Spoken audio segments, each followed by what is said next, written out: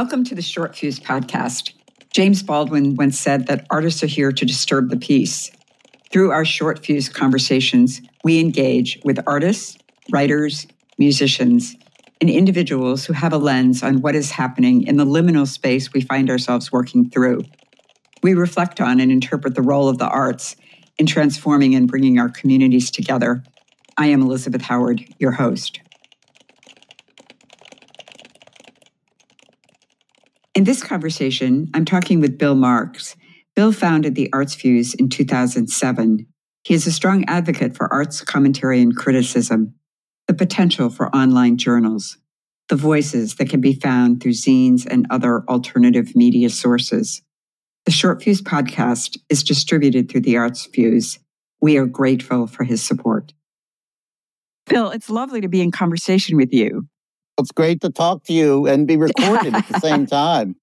You started the Arts Fuse during the Great Recession. That was in 2007, the year that the Kindle was introduced. Yes, but when I started it, it wasn't so much because due to that. I left WBUR, the National Public Radio station in Boston, where I had established an arts magazine called WBUR Arts Online. I was looking for a new position, and I ended up teaching at Boston University full time. I liked what I was doing so much at WBUR, creating this online arts magazine. It had won an online arts award. So I liked what I was doing. I had a lot of writers who were with me and wanted to continue writing. And so that's how the Arts Fuse was born. I simply created an independent magazine outside of WBUR. And when you were creating this journal, how important did you feel arts criticism and commentary were at that time, because they were being dropped out of newspapers? You touched on something that's vital for me, and that's been going on for decades. I've been writing on the arts since the early 80s, and I became very much enamored with arts criticism, with the writing of it, with the theory of it. Why do we need arts criticism? What's the value of it? What should arts criticism do? I exercised some of that at WBUR when I was able to create my own online magazine. And then once I established that, I wanted to keep doing it. And it was because I wanted to keep my vision, which I think is a serious, thoughtful, and I think necessary vision of arts criticism alive. And I did see it dying all around me. It continues to die. Newspaper sections devoted to the arts shrinking, coverage on the mainstream media. If you look at cable TV, even at the beginning of cable TV, and now there's almost nothing on the arts aside from maybe commercial or marketing news, celebrity news. So it doesn't surprise me at this point where even in universities, we're seeing arts departments endangered, being cut or phased out, because it's about a general, what can we say? I don't want to say diminution of the arts. And that began with the diminution of arts criticism and arts coverage. Arts coverage is like the canary in the mine shaft. Once it was gone, that only signified that the arts themselves would be in danger. And that's what's happened. This is one of 3 interviews that we're going to do and conversations about arts commentary and criticism and books. Anne Schulberg, who is the founder of a book review program called Book Post, said that she's interested in the magnitude of thought that sustained reflection and a kind of demonstrable argument, which without having good criticism or commentary, we lose. I would agree. I would just maybe expand on it a bit to say, for me, the heart of arts criticism is the idea of judgment and everything that makes up judgment. Judgment is also not just an individual verdict that one has about a book or a film that you see and coming up with evidence and analysis to back it up.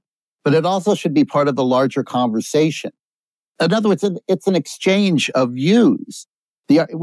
By writing criticism, you are articulating the value of the art through your judgment. You're saying, this is good, this is bad, this is sort of mixed. All this is an assertion, an articulation of what you find valuable in the work of art, whatever it is that you're reviewing. That hopefully becomes part of a larger social context so that other people will read it. And instead of simply seeing art as a consumer, something to consume, So like you go to a bakery and you have a donut. The idea here is that what she's talking about, reflection, I also agree with. Reflection is going to be part of that articulation of what the value of the art is. That should be part of a larger social context. That the social context, I think, is partly what gets lost in discussing the value of arts criticism. It's not just, we want to have someone talk about what movie is good or what movie is bad or what book should be read and what book should not be read, but that should be shared in a larger context so that people can exchange views. That gets us into that idea of diversity of opinion, diversity of judgment. And that's why one good thing that's happening in arts criticism today is that there's so many other voices available. They're not available in the mainstream media. Black voices from around the world, international critics, there are more critics than ever before. And they're coming from different backgrounds, different cultures. I think that's terrific. I would want a polyphonic, all-inclusive discussion of what books are good and what books are bad. You teach arts criticism at Boston University. What we study is a combination of what's going on in the present and what went on in the past. I have students bring in what I say, good review, bad reviews. Each week, a student will bring in a review of, let's say, Barbie that's good and a review that's bad. We essentially become like metacritics. We are taking apart the reviews to look, do they contain any reflection? Do they contain evidence or analysis? How well written are they? Do they reflect what a critic should have, which is an individual voice? Have a little style. Are they entertaining? All the things that should be in a good piece of art critical writing. And I also have them look at critics of the past. So we're reading primarily American critics from the 19th century on. I have them reading some Edgar Allan Poe. I have them reading some the wonderful film critic James Agee, Ellen Willis, the first rock critic for The New Yorker. So they're both reading some of the best critics of the past to see what criticism used to be. They're looking at what criticism is today by bringing in these critics of the criticism that's going on in the present. And it's out of that discussion and then writing their own reviews. They write a series of reviews. So they can select subjects that they feel they're experts at and then write reviews. And I give them varying word lengths. So it starts at 500 words. And by the end of the semester, we're at about 2,000, 2,500. I think in the beginning, they need to learn to compress. So that's why they get 500 words. And then by the end, I'm giving them more words, 2,500 words. They are doing podcast reviews and video reviews. So they're bringing in the latest media, the latest technology, but hopefully applying some of the lessons that we learned in the course of the semester about evidence and analysis and having a judgment and bringing that into our contemporary technology. What are these students majoring in? Are they journalism students? Do they think they're going to find a position? It's very hard to find a paying position as a critic these days. At the same point, look, I tell my students, and I have a number of them mentioning to me that they would like to go ahead and do writing in the arts in newspapers and magazines and make a living. And I warn them against it. I'm in the journalism department at Boston University. That's what the course is given through. I would say 99% of my students, occasionally some of them will come from the fine arts because there's intrigue, but generally they're all coming from journalism. So I have to break them of the bad habits, bad in quotes for me, of news writing to be able to write the sort of voice-laden, editorial-laden writing that you have to do in arts criticism. In arts criticism, you cannot be a fly on the wall. It is your opinion. I want to know, you have to bring your passion, your ideas, your background to your review. And sometimes for these students, because most of them are journalism students, they've been trained to be objective, quote unquote. So I have to break them of that. And some of them I can't, by the end of the semester, I still have it. It's painful. And some of them, I can't get them to break it. To the very end, they're writing reports rather than writing reviews.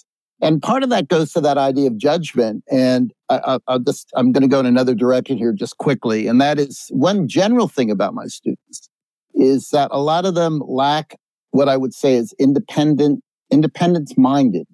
They don't have a lot of independence in terms of their opinions and judgments. They have tended, particularly when it comes to the arts, they think in groups. My group of friends think Barbie is a great movie. Thus, Barbie is a great movie. Now, in terms of critical thinking, I can't think of anything less useful than to be told by the group what to think about a particular film or book.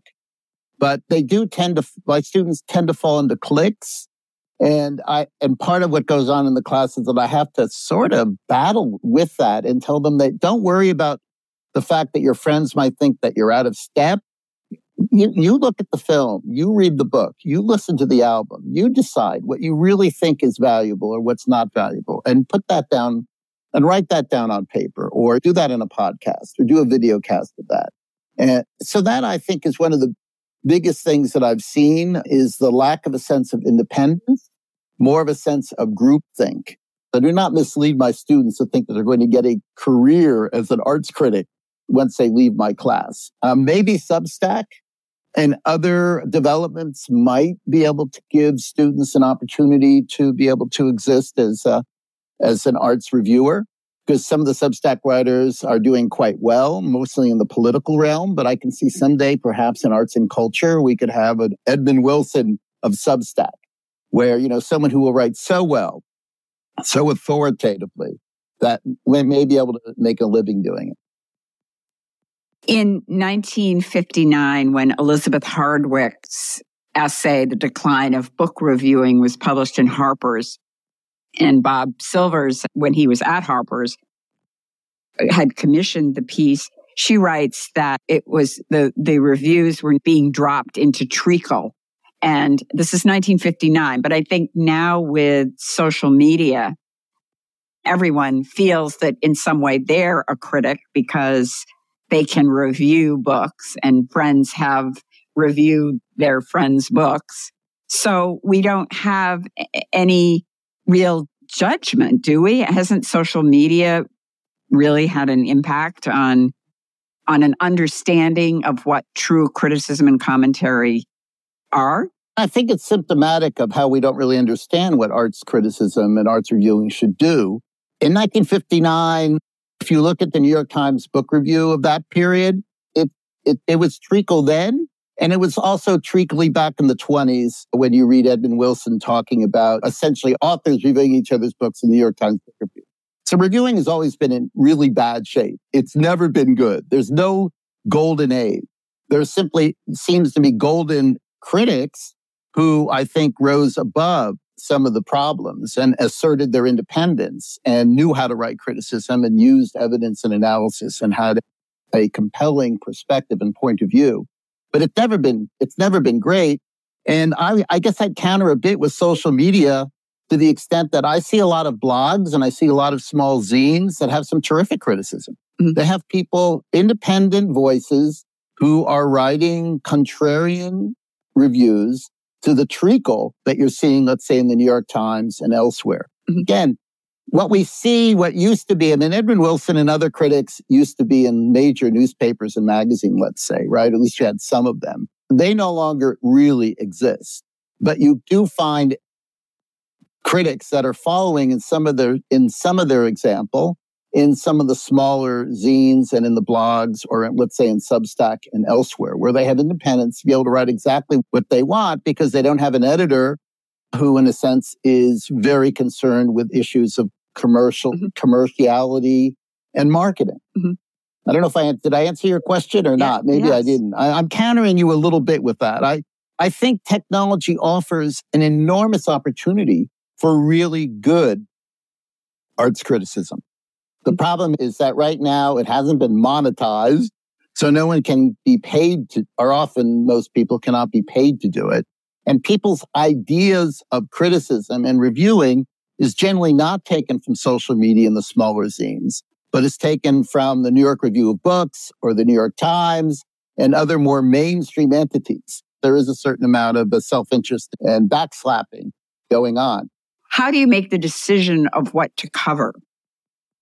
That's a good question. When I started the Art Fuse, I wanted to do what I saw was the old sort of general service newspaper art section, where you would open, let's say the New York Times, you'd open a newspaper or magazine, even a local one, that would have reviews of theater and dance and all that was going on locally.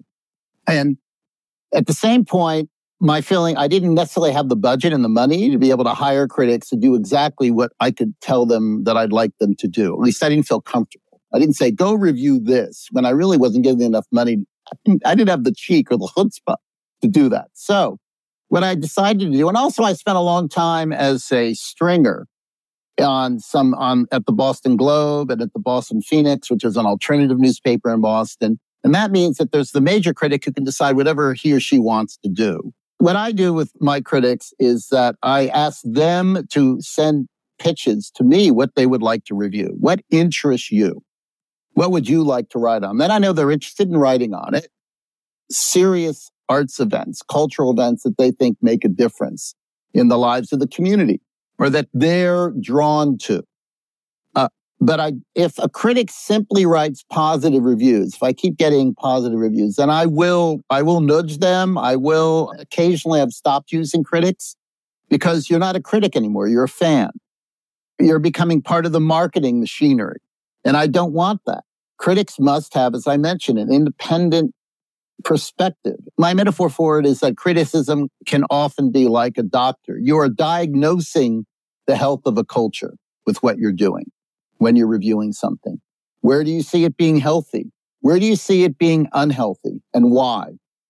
So the purpose, like a doctor with a patient, is to contribute to its health. It's not to be negative. It's not to be snarky. It's not to be to cast blame or be nasty just for the sake of being nasty. You're doing it because you see that you have a part to play in culture to contribute to its health and its vitality and its future. And as we mentioned somewhere along the line in this conversation, with the end of arts criticism and with the end of serious arts coverage in the mainstream media, one can see the impact on the arts and culture and how they're taken in our communities and in our society. And I would argue that we are not in a particularly healthy place at this point. One would say that it's really affecting our democracy because we're not having conversations. We're not coming together around a conversation and dialogue. You're getting at my ultimate point. I could go on about it as well. And that is, I think articulating what we care about in the arts is directly connected with the conversation we have about politics. Directly connected. That because we just have opinions, thumbs up and thumbs down for what we like and what we don't like in the arts, I see a direct connection with that diminution or that decay of the lack of being able to articulate value to how we talk about politics. We can't even argue substantially about Barbie. And we're asked somehow to be able to substantially argue about what's going on in our political scene today. So I see a direct connection. As you know, Bill, we've had this conversation many times. The short fuse is having conversations with artists because I believe that it's the artists and those individuals who are pushing boundaries in many different areas who are going to help us through what I call this liminal space. Wouldn't it be wonderful if students studying creative writing and journalism were required to take a course in criticism? I would love it. I want to point out where there are real critics, where there are now. They're not to be found in what I would call the mainstream media. You never see them on cable TV or elsewhere. You need to seek them out. So in that way, it's valuable to talk to critics. It's valuable to highlight critics who are doing the job the right way. And I would love it if there were more classes. One thing I talked about with creative writers, for example, or artists, when they come to my class at BU, is to say it's really valuable to you because there is no artist who does not have within them a critic. Artists work creatively, and they must edit, hone, change, etc., the things that they do. Part of the artistic or creative act is a critical element to it. There is criticism to it. You just don't create something without thinking about it, looking at it, and redoing it to meet what you thought might have been your original intention. In this culture, we tend to castigate criticism because it isn't going to sell something sometimes, particularly when it's doing its job. But to me, in terms of the creative art, in terms of artists, it's absolutely essential that they become good critics. And I'd also argue that in today's society where you have to sell the arts to people to understand its value, what better way to learn how to articulate the culture of what you do, to tell other people why it's valuable in language that they can understand, and to understand the kind of art that you're making, than by mastering the craft of criticism. But we're fighting against the forces of publishing, for example, where we have the consolidation within the industry, so there are fewer publishers.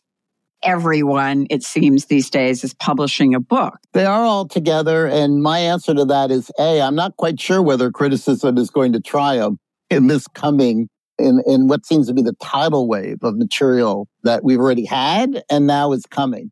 All I can say is that the Arts Fuse is an attempt, and I would love to see 1,000, 1 million Arts Fuses around the country grow, where we have people who care about conversations about the arts that is meaningful, that realize that we're all mortal. We only have a certain amount of time. I cannot read every book that's recommended to me. We need to be able to find filters, ways to evaluate things that we find valuable and others find valuable. And that's why we need criticism more than ever. What would it take, Bill, to have an Arts Fuse in every community? What would that look like? That's an interesting thought. It wouldn't take that much. You'd simply need some person like me who would be, or persons who would come together and would be interested in curating or bringing together a number of people who write about the art and have a conversation in a meaningful way. I do pay my writers, but it doesn't take a lot of money, particularly because I don't have I don't have paper, I don't have ink, I don't have distribution to create something like the Arts Fuse. To me, there are Arts Fuses around. I don't want to say that we're absolutely distinctive and unique. There are some small newspapers and online arts coverage entities about.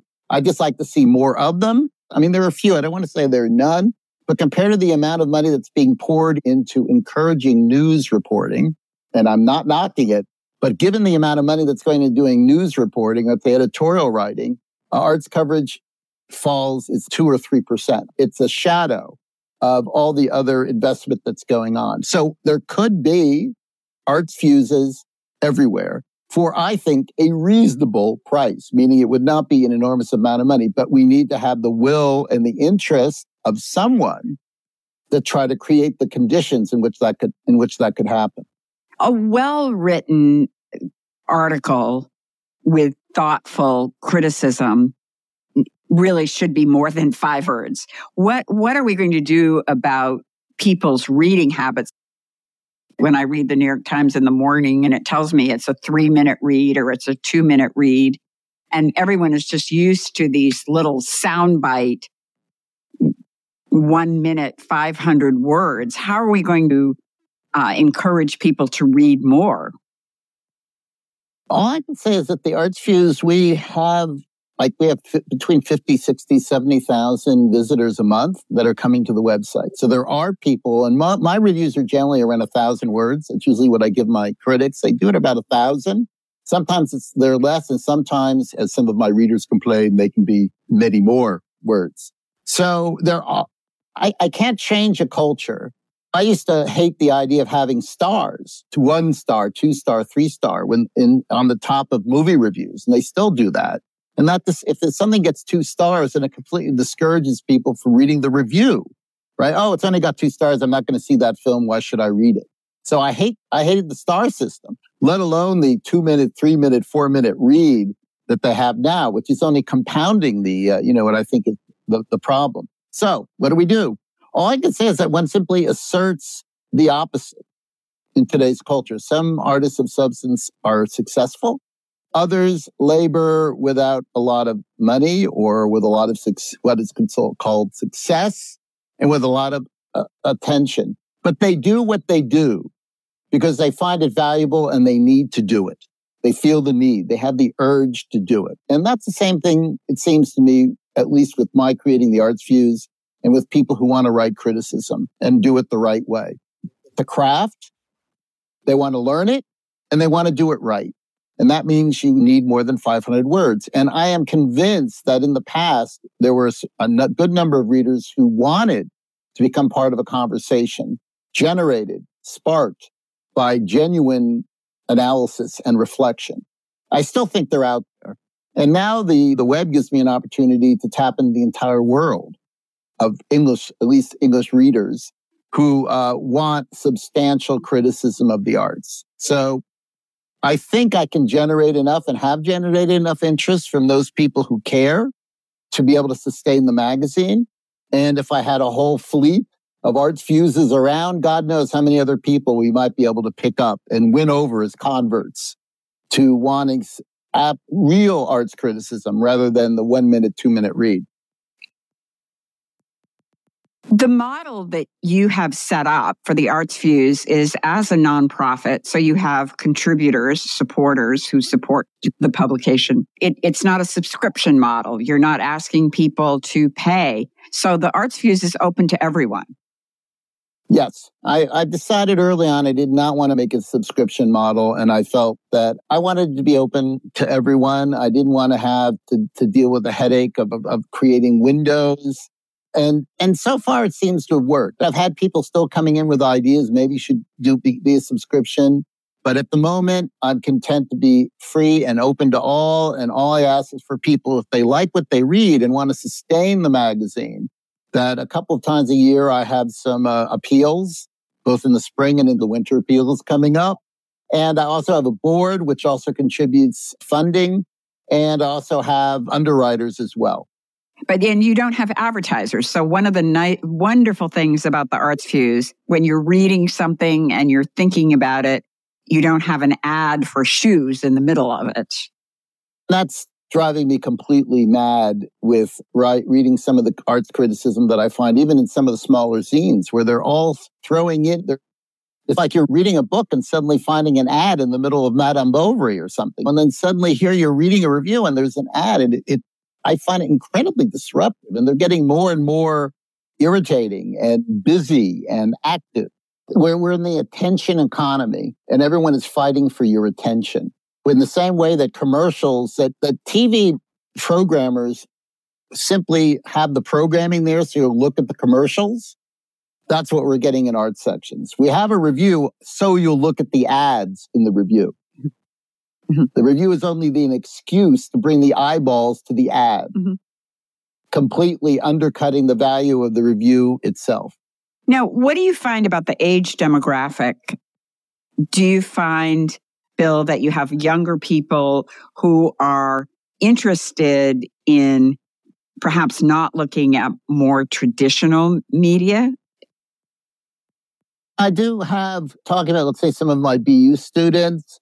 A lot of them are on TikTok. A lot of them are on Facebook is now considered passé. So let's just say, so TikTok is definitely, and Instagram, I think they're extremely interested in that. But I do find at least some of them are interested in writing about culture. They're interested in the arts. They consume a lot of music. They consume films. Some of them do quite a bit of reading, particularly graphic novels. And they're interested in learning how to talk about it and evaluating them. And doing it for both traditional media and also thinking about doing it via podcast or doing it also on YouTube reviews and other forms of reviewing. That I think is fine. I've seen some really terrific reviews on YouTube, meaning video reviews. There's some amazing critical essays, visual critical essays. Now, are you going to review Walter Isaacson's biography of Elon Musk? I'm not going to do it, but if you're volunteering, Elizabeth, it's as heavy, it's as big as a brick. It's apparently huge, right? 800 pages or something. So trying to get someone to wade through that. At the moment, I haven't found anyone willing to wade through it. So if you look back through those years and that large archive, Bill, are there one or two that really stand out? That's always really, that's a hard question out of thousands and thousands of pieces. So I don't know if I have an easy answer. One thing I'll say is that Jonathan Blumhofer, my classical music critic, did a series, I believe it was of 50 overlooked symphonic pieces written by composers over the centuries. And he would devote a piece to each composer in that particular piece, analyzing the symphony and talking about why that symphony was overlooked and why it should be played. And to me, that, I guess, was one thing that I thought was really great about the Arts Fuse that no one else would do. That we would have this series from a critic essentially saying this is art that people aren't, in this case, this is music that people aren't listening to, and it should be listened to. And here is why. Because we've talked about critics puncturing balloons, critics saying that the emperor is wearing no clothes. But another element of criticism is to be supportive of art that's being overlooked, art that's not being talked about. Instead of going to the Cineplex to see Barbie, here's a great film to see that's so much more substantial, so much more interesting. And is now you're going to have to find a way to stream it, but turn your attention to things that are more worthwhile. And that's another part of what criticism can do. So I like I thought was like 50 of them. And by the end of it, Jonathan said, I'm never going to do that again. He was exhausted. It took him, I think, 2 or 3 years to do the entire series. But I thought nobody else would do something like this but the Arts Fuse. And those are the kind of things I'm particularly proud of. Well, Bill, it's been so nice talking to you. And I hope that everyone who's listening will tune into the Arts Fuse. It's very easy if you go to the website or just Google the Arts Fuse and it will appear in your email box. Great to talk to you, Elizabeth. Thank you.